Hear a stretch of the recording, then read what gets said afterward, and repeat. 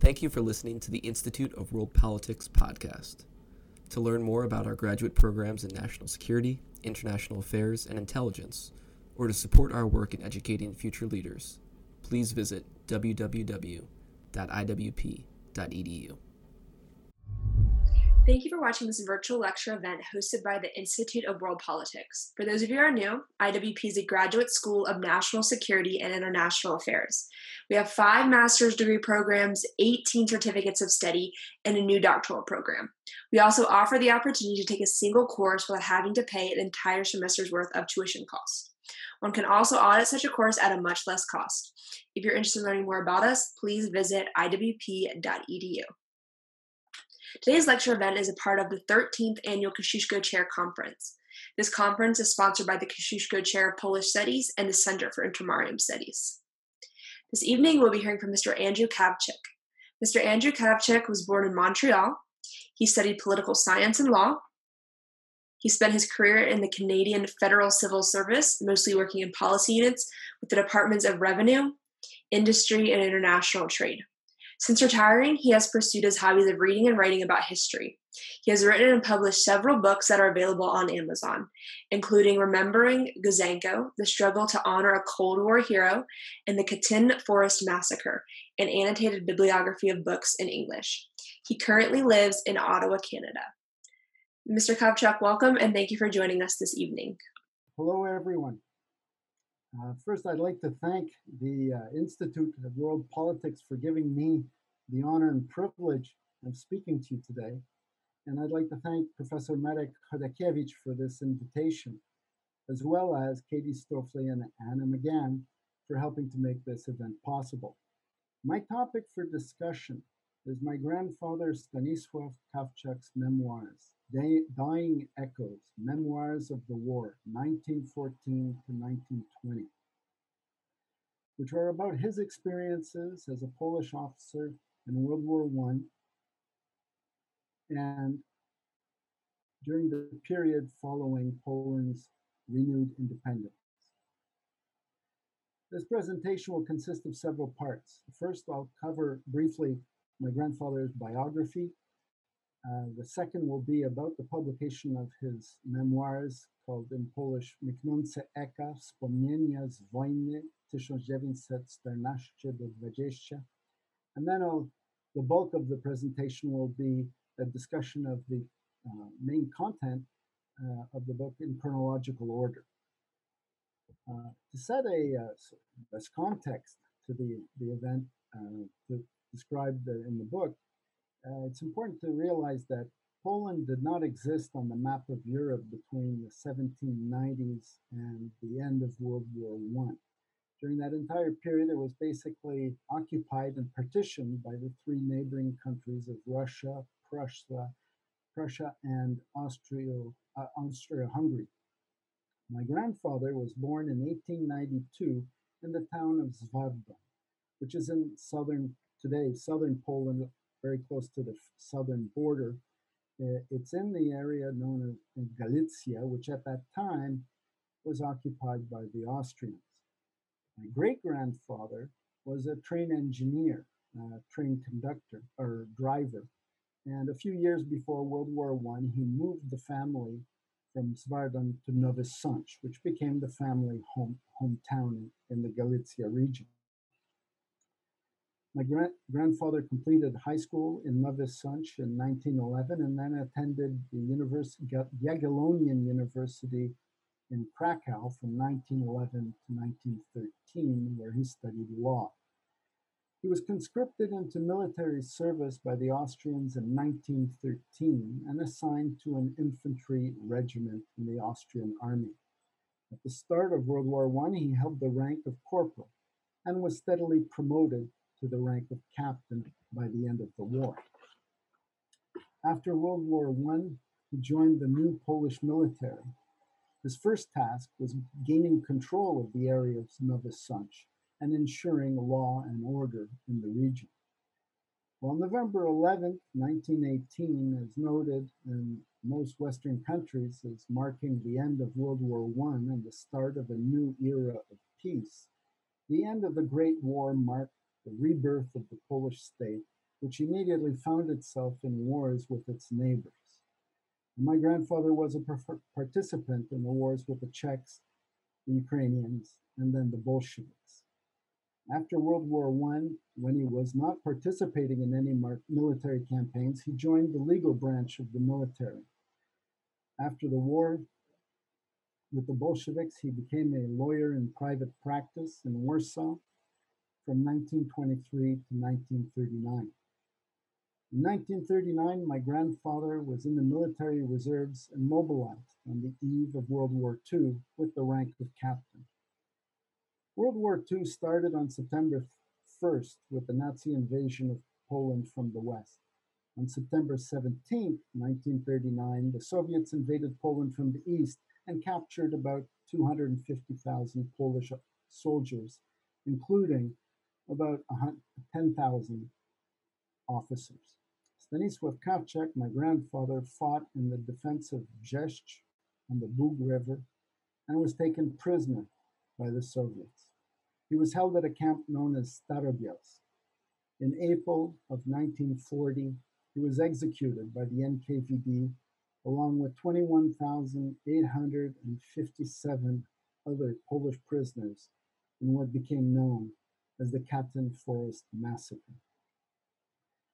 Now, most English and French literature about World War I tends to focus on the Western Front. Relatively little is known about the Eastern or Southern fronts. My grandfather's book provides some insights into the life of a Polish officer on those two other fronts. Miknące Eka was written in the mid-1930s and first published in Poland in 1936.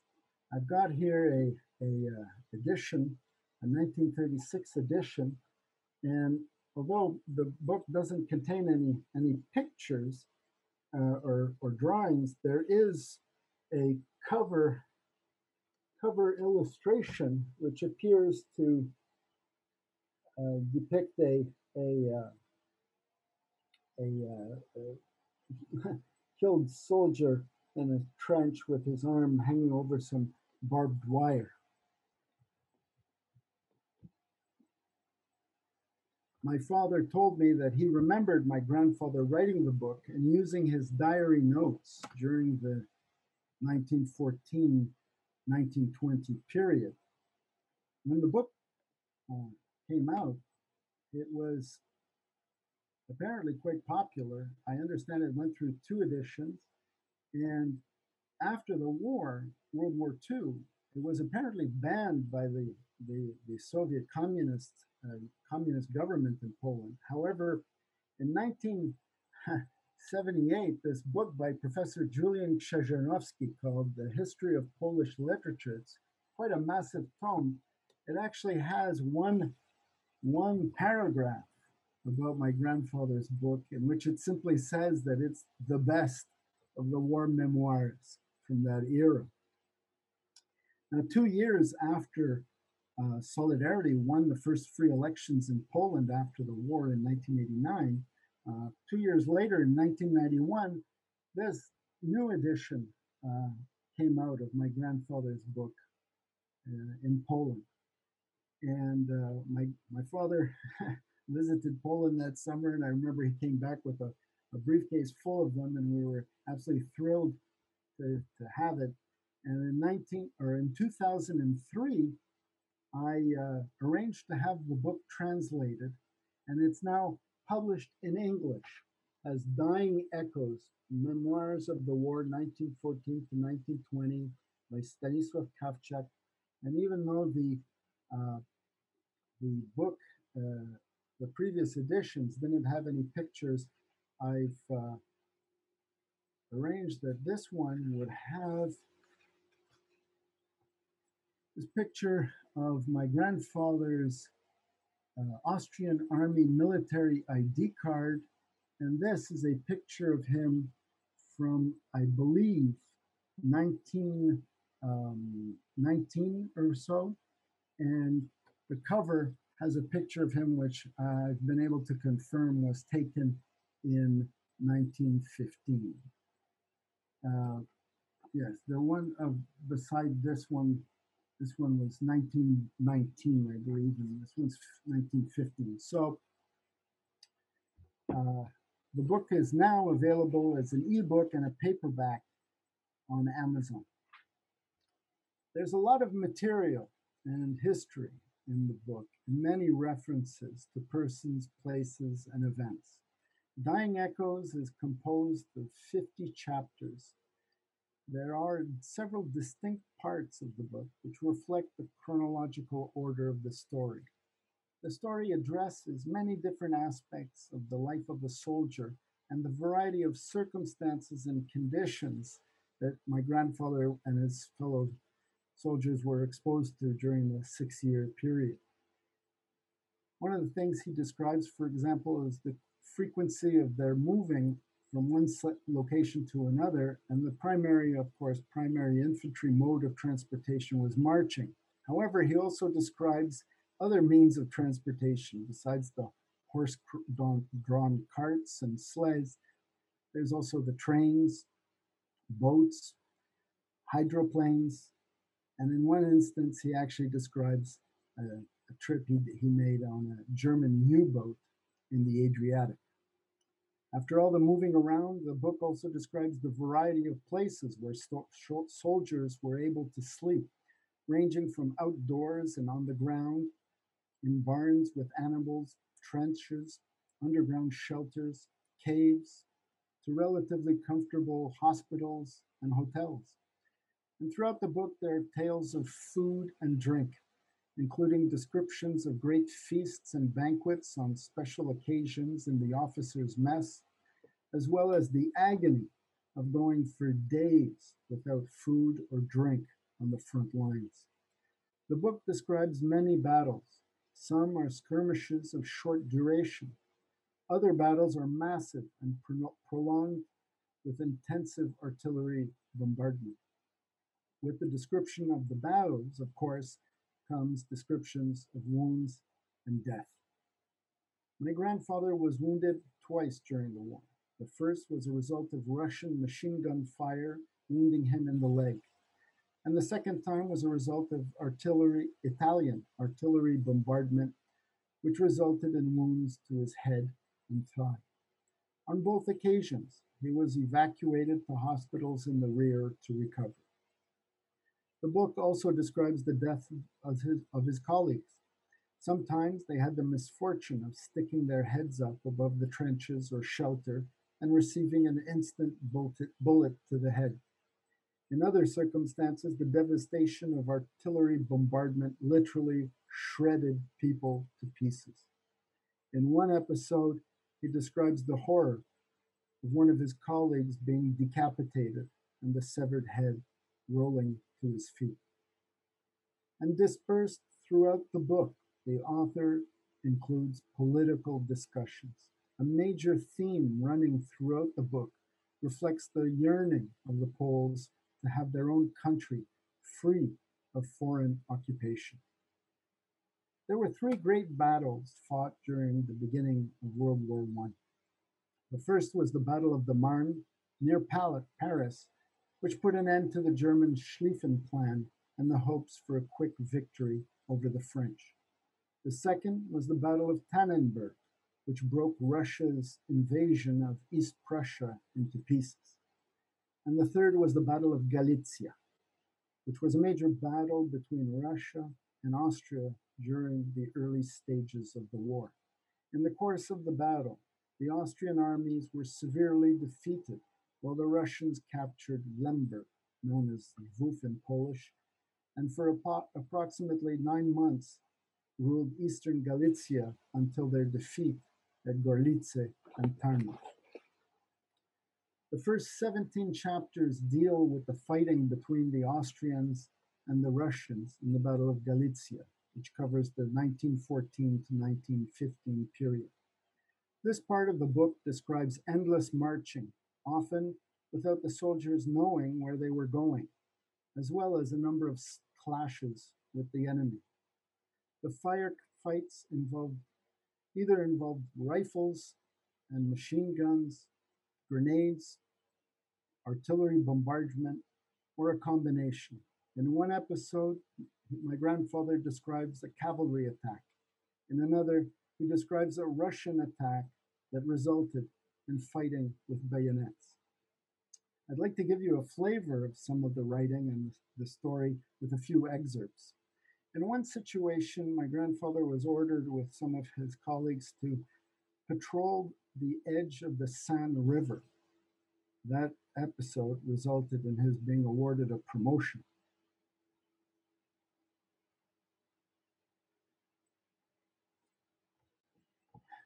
I read, this is from page 53. I located our terrain on the map and was ordered to patrol the willows along the embankment as far as the river, report the situation, and await further orders, and shoot should the enemy appear. This is what your gun is for, the major sternly concluded. I dispatched two groups totaling 14 men along the path indicated on the map. The willows continued for about half a kilometer. A wailing noise persisted above, but we were safe. We inched forward carefully, since a Cossack could be lurking behind any bush, and reached the river within a quarter of an hour. The watery had a silvery sheen, barely flowing, oblivious of the rumbling guns. We scattered along the bank at 5-meter intervals and started digging in. Then on the opposite shore, there suddenly appeared one, and then another team of horses harnessed to huge wagons. All these, followed by another team, advanced towards the riverbank. I realized these were Russian pontoons, hence they intended to cross at this point. In all haste, I drew a plan of the situation and sent it together with a report to the rear. The moment when the Russians assembled 12 wagon loads, on a whistled signal, we opened fire. It is hard to describe what followed. Screams, shouts, braying, utter chaos, the end of the world. Some wagons were sliding into the river, others tried to climb the embankment, yet others were withdrawing. Both men and horses were gripped by panic. In vain did their commander shout something even we could overhear. Meantime, our gang kept shooting. God only knows how many could have been killed or wounded. Under these circumstances, I dispatched 2 men some 100 paces to the right and 2 to the left in order to extend our line of fire, while we kept shooting, just in case. The banging went on for about half an hour, when some wagons bearing pontoons re-emerged from the opposite embankment. We greeted them with a concentrated fire. Consequently, they withdrew. Meantime, the Austrian artillery spotter aimed the guns at the Russians, so that their bank burned into a virtual hell. Now, at one point, my grandfather became seriously ill with a very high fever and was taken to a hospital in Pilsen. In that hospital, he was in a ward full of other Czech officers. And in the book, he describes over a few pages the dialogue that they had in their discussions of this political situation. The Czechs were in favor of what they called pan-Slavism and Russian leadership of the Slavic group of nations. This, of course, wasn't particularly appealing to the Poles. And I can't read all of this, but there's one paragraph where he tried to explain to the Czechs what the Polish perspective was about this idea of the Russians leading the pan-Slavist sort of federation. And he says, "You have never experienced the magnanimity of Tsarist rule and are identifying the Russian nation with Tsardom. On 4 occasions did our nation rise against the Eastern invader. Each time our efforts were stifled by force. We are still bearing the unhealed scars. Poland's most valiant sons had ended their lives on scaffolds or in hard labor. Russian Tsardom had never recognized our nation's right to independence, and in trying to submerge us in an all-Russian sea, no Tsar has ever kept any promises given to us. Tsardom recognizes brother Slavs, but not within its borders. At home, it recognizes only Russians, Russian culture, and orthodoxy. In the army, in administration, in education, the Russian language and Russian spirit alone. In the Polish kingdom, there is not a single town where a benevolent Tsar would not erect an Orthodox church, a domed Oriental structure as alien to us as a Muslim mosque or a Chinese pagoda. Pan-Slavism seems the sole salvation to you, and to us it means a loss of individuality, a deadly peril. We know Russia and her regime too well. After Italy declared war on Austria-Hungary and joined the side of the French and the English, which was on May 23rd, 1915, my grandfather was assigned with his unit to the Italian front.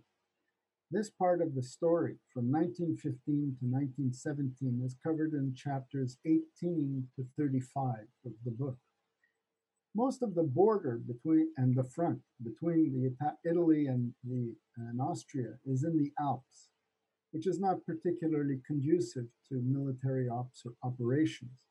Both Italy and Austria attempted to open a gate for an offensive in the east through the Isonzo front, which ran along the Isonzo River.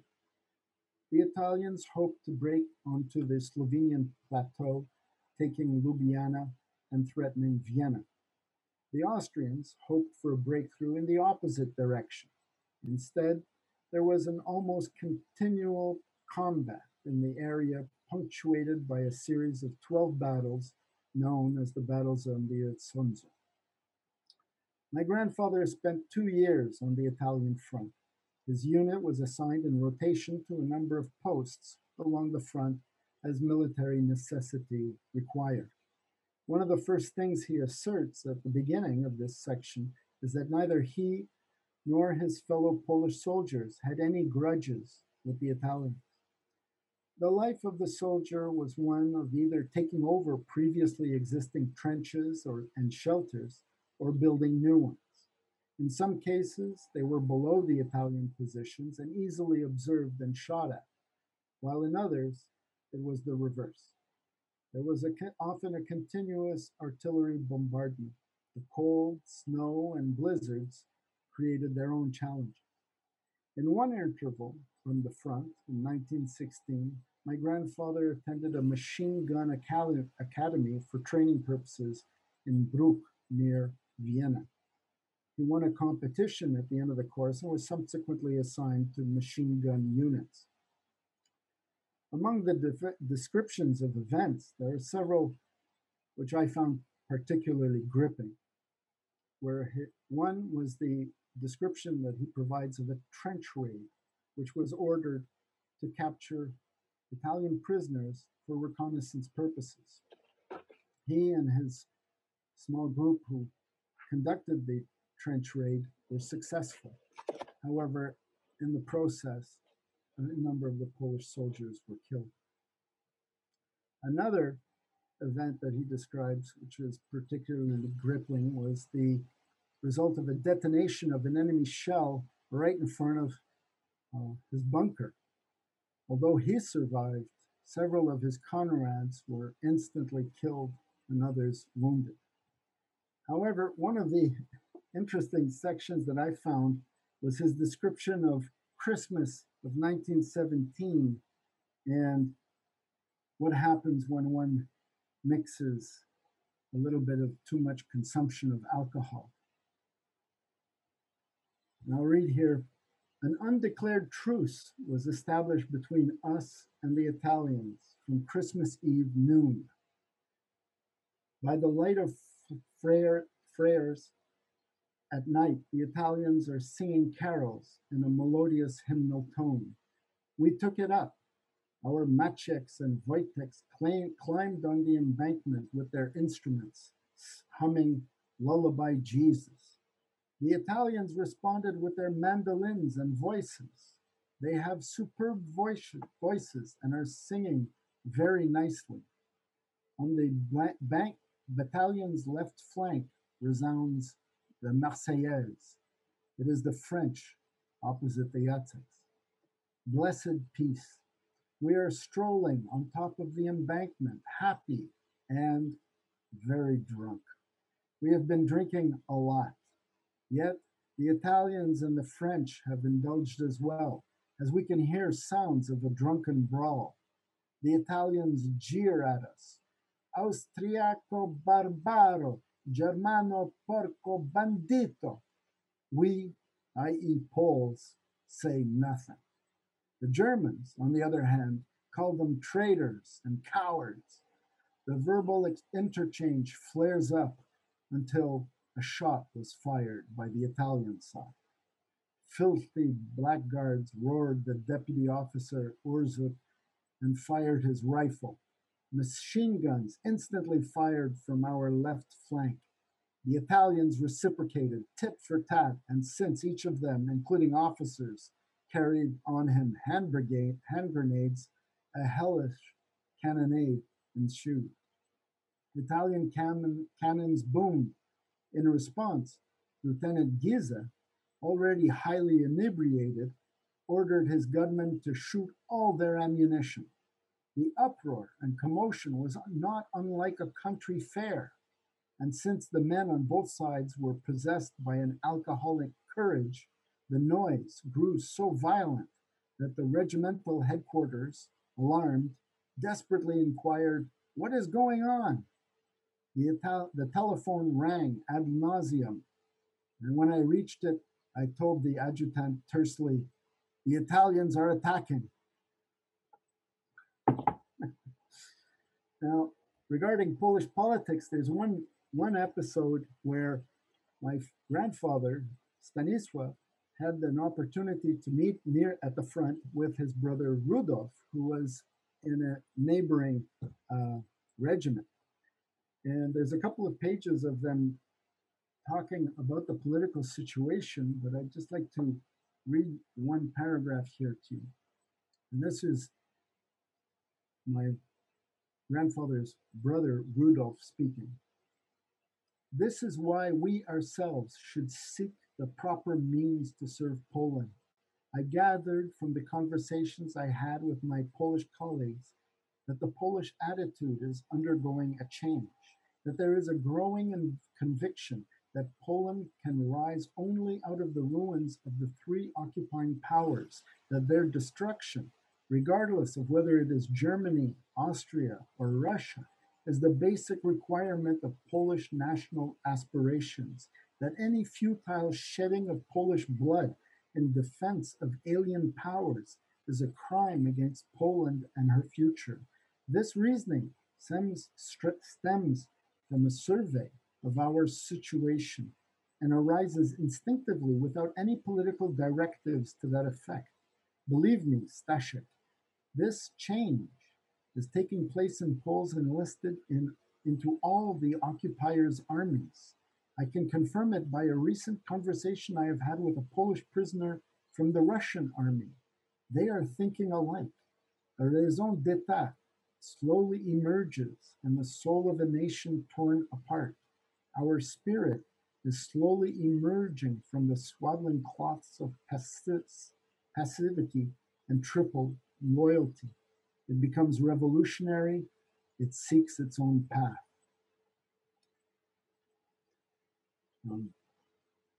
Now, the Central Powers issued a proclamation on November 5th, 1916, regarding Poland.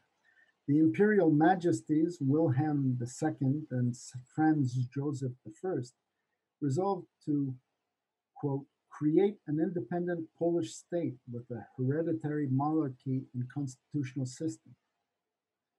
The Polish troops heard this and recognized that it is the first time in 100 years that one of the occupiers was, or those two central occupiers spoke of an independent Poland.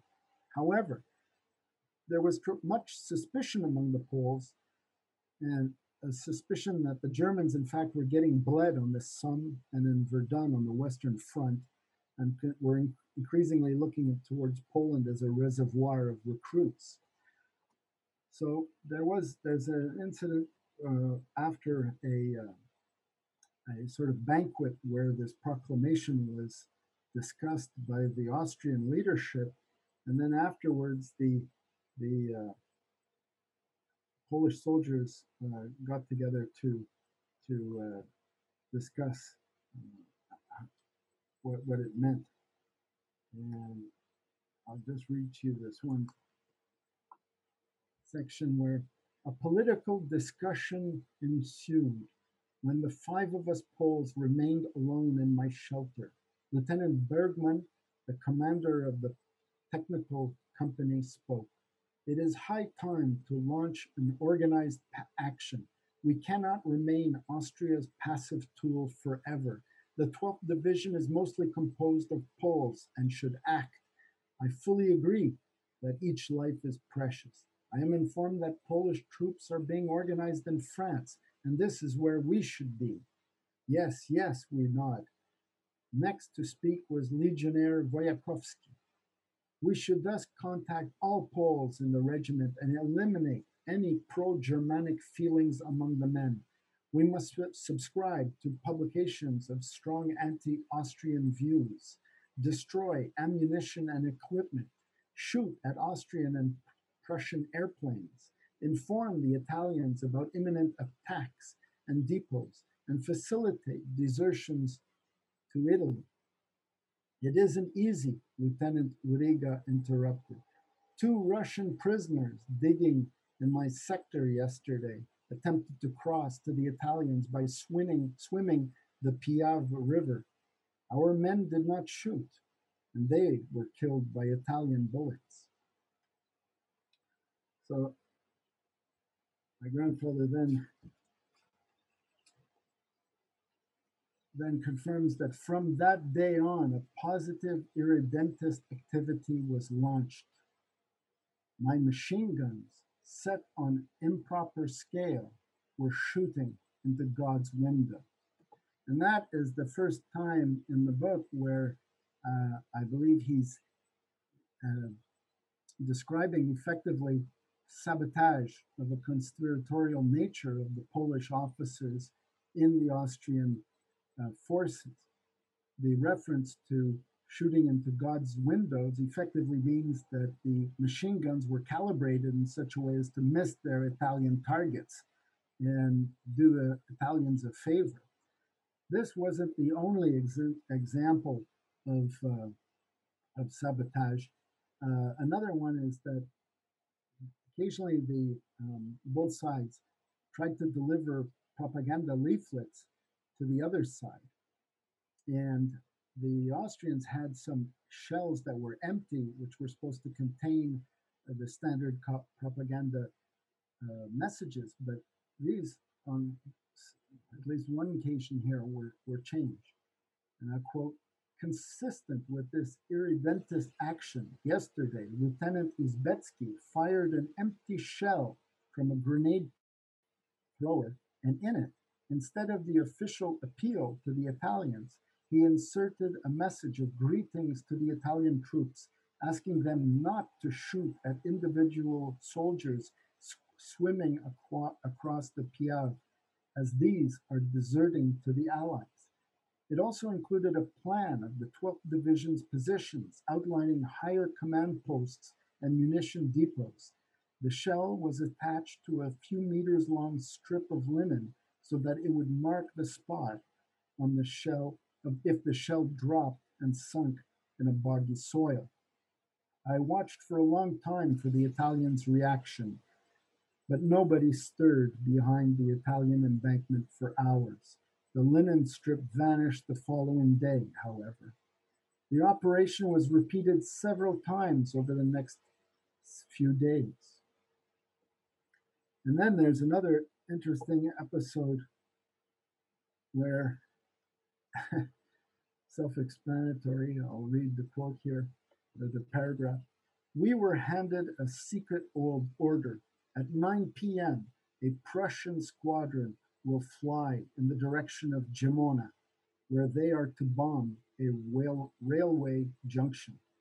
We should point their way with green flares. Just you wait. Before they were due, we already raised such a firing racket that the Italians, unaware of the raid, activated their spotlights, which was exactly what we wanted. A few minutes past 9, we heard the noise of the engines. A beam of the Italian spotlight caught the tiny objects in the sky. Whether they managed to make it through, we don't know. With all the racket going on, Corporal Popiolek fired at them a whole ammunition belt. Um, Now, connecting with the Italians for purposes of crossing over to the Allies proved to be, of course, a major difficulty. One of the challenges that the Poles had was that the Germans were spread all over. Wherever two poles were, my grandfather Mentz says that wherever two poles were met, they were being observed. And so they were being spied upon all the time, as the Austrian leadership obviously had some distrust.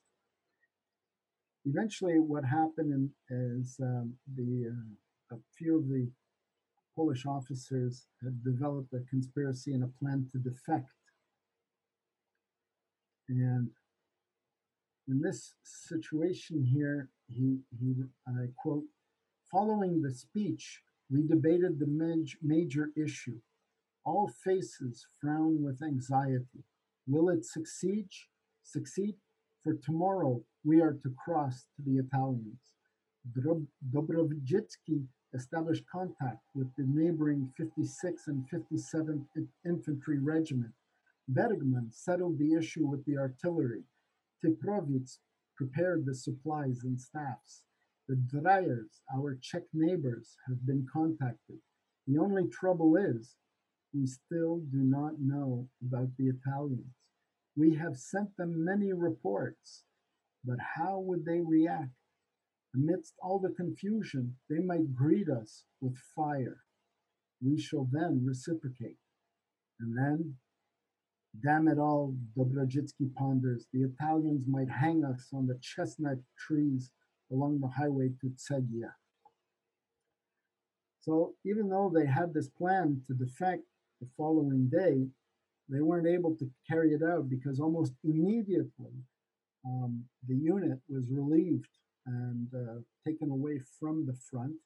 The regiment was scattered all over the place, and my grandfather was profoundly surprised with an offer for leave to go study. So he returned to Krakow to study law at the Jagiellonian University. He eventually, afterwards, completed a doctorate in law at the Jagiellonian University. And the final section of the memoirs starts at chapter 36 with his return to Galicia in the last year of the war. In it, my grandfather describes how, upon his return to Nowy Sącz, secret meetings were held there and attended by Colonel Rydz Śmigły, and they adopted the name Wolność, which means freedom in Polish. The leader of the organization was Captain Jerzy Dobrowitsky, who plays a major prominent role in my grandfather's book. My grandfather, Stanisław Kawczak, was among the leading conspirators, and one of the other conspirators was Józef Giza. Now, a book about the Freedom Organization was written by Jerzy Giza, whom I believe is related to Józef Giza, and this book was published in Poland about the Wolność organization in 2011, and it contains a lot of information and pictures, including a picture, several pages about my grandfather. Now, the Volnacher Freedom Organization were preoccupied at first with recruiting members and training. And here's a discussion about the training that they did.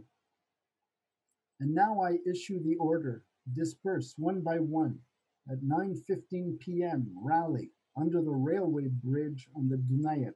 The guards have been warned. Punctually at 9:10 p.m., we start training. The objective, capture the town, kill the military guards, occupy the arsenal, the town mayor's office, shut the power station, for the night is our ally. We talk in whispers. We can almost hear our hearts and beat. And now carry it out. The crunch of gravel mingles with the squeaking of shoes, and they all disperse into the dense reeds. These attacks are fake, of course. We shall get a precise order for a real action from the Krakow Freedom Command. In this manner, we train 3 times a week, rain or shine, except in a full moon.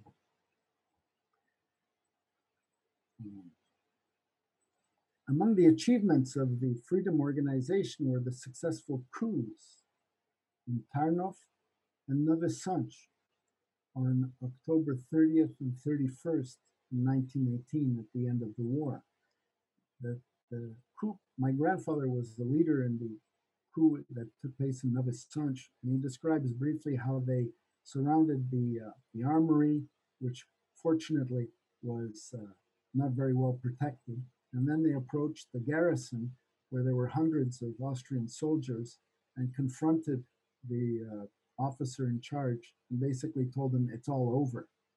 And following a few moments of tremendous suspense, the Austrian officer in charge took off his saber, his sword, laid it on the table, and apparently shed a few tears, and it was over. The Russians left, or the Austrians left, and the Poles immediately started playing the national anthem with a band that was nearby, and there was hugging and kissing all around.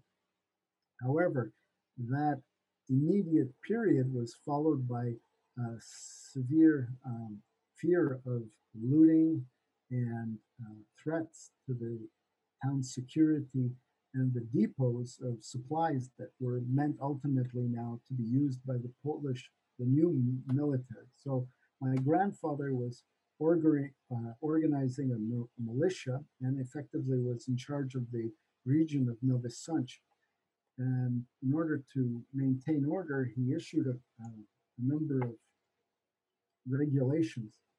I quote here, he says, I issued a number of regulations pertaining to public order, among other things, in view of the rapidly diminishing value of the crown and consequent rise in prices.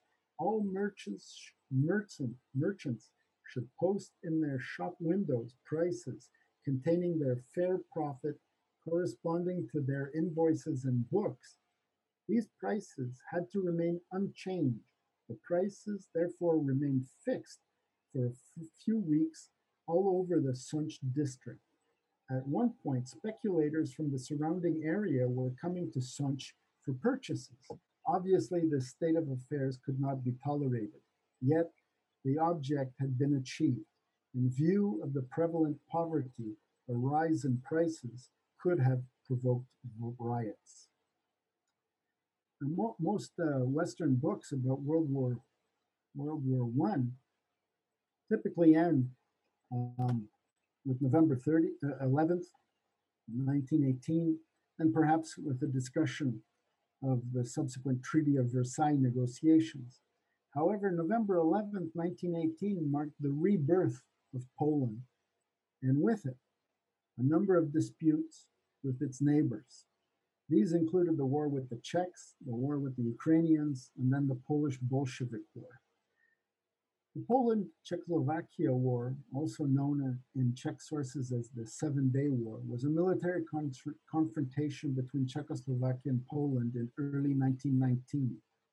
My grandfather was assigned to a military expedition which was involved in a number of skirmishes with the Czechs.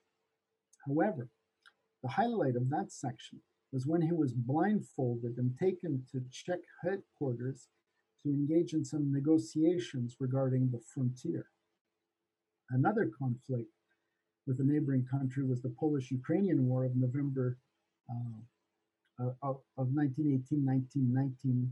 The conflict had its roots in ethnic, cultural, and political differences between the Poles and the Ukrainian populations living in the region. My grandfather was involved in the conflict, and a major part of the struggle that he described was about coming to the aid of the defenders of Lvov or Lemberg. Around that time, the Ministry of Defense called up officers with a legal education to apply for service in the Judicial Corps. My grandfather joined. But if he was not on an investigating tour in the field, he sat during trials as an assistant judge on serious cases, or else he was defending or prosecuting, depending on the order from the Chief Justice.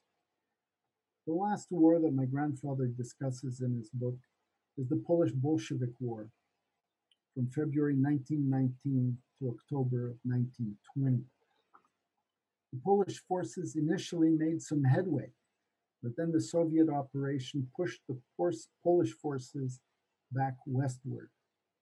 And my grandfather wrote here, the Ukrainians were repelled from Poland's borders, yet the Bolsheviks in their westward drive wish us to share the joys of the Soviet system. The Polish psychological makeup is different, and even simple folk crave statehood.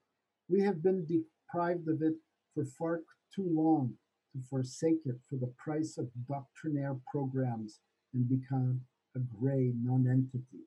Now, as for centuries, we play the role of a bulwark for Europe. There was bad news from the front as they approached Warsaw, and my grandfather volunteered for the front and was involved in the training of machine gunners.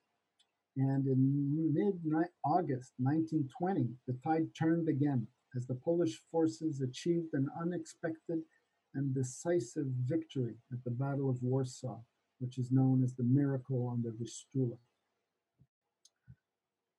Chapter 49 is the shortest chapter in the book, and it represents the moment when there was a sudden realization that all the fighting had finally come to an end. It was the morning of October 10th. I was still asleep when Gradalski rushed in, panting like a bombshell. Peace signed with the Bolsheviks, he shouted at the top of his lungs, and one cannot tell whether he is laughing or crying. What about the Lithuanians? A truce. I shut my eyes, thinking, peace, peace. The war is over. There will be no battles, operation, orders, marches. No artillery will thunder, no wounds, no misery, lice or disease, and we shall sleep. Gadalski, who told you that? The whole division is talking about it. It was reported during the night. It means we survived the war and shall go home. We greet each other with the word peace. That evening, a banquet is given in our mess. For the first time since the 28th of July, 1914, I fall asleep like a newborn man. Only inside me something seems to unbuckle and unwind. Neither joy nor relief, something I would call a befuddled stupefaction. So peace was signed with the Bolsheviks at the Treaty of Riga in March of 1921, and that was the end of that war. My grandfather afterwards hung up his military uniform and went into private practice as a lawyer. So what I've just presented is an outline of Stanisław Kawczak's memoirs, Dying Echoes, with some excerpts from the story. The book is detailed and vivid with descriptions of persons, places, and events that make the reader feel that they are there and witness the described scenes. The book also describes the political situation and the thinking of Polish officers throughout the period. The book reveals the burning desire and yearning of Poles for an independent and free country of their own. There was an evolution in the thinking and an increasing desire to take matters into their own hands. After 125 years of not existing on the map of Europe, in 1918 the Polish state was reborn. Yet, in the midst of its birth and amid all the chaos, it immediately had military confrontations with neighbors and faced a near catastrophic war with the Bolsheviks, which they not only won, but effectively saved their Western neighbors from an unwanted visit by the Red Army. To use Churchill's phrase, there were many finest hours in Poland's history, and this was certainly one of them. In 2018, while many countries marked the end of World War I, Poland marked the 100th anniversary of the rebirth of the country, which was an occasion for joy and celebration. Similarly, this year in 2020, Poland marked the 100th anniversary of the miracle on the Vistula. It is my hope that this English translation of my grandfather's book will be of use to future generations who are interested in those times and reading the memoirs of someone who was there. So this is the book. It's Dying Echoes, available on Amazon. Thank you for your attention and interest.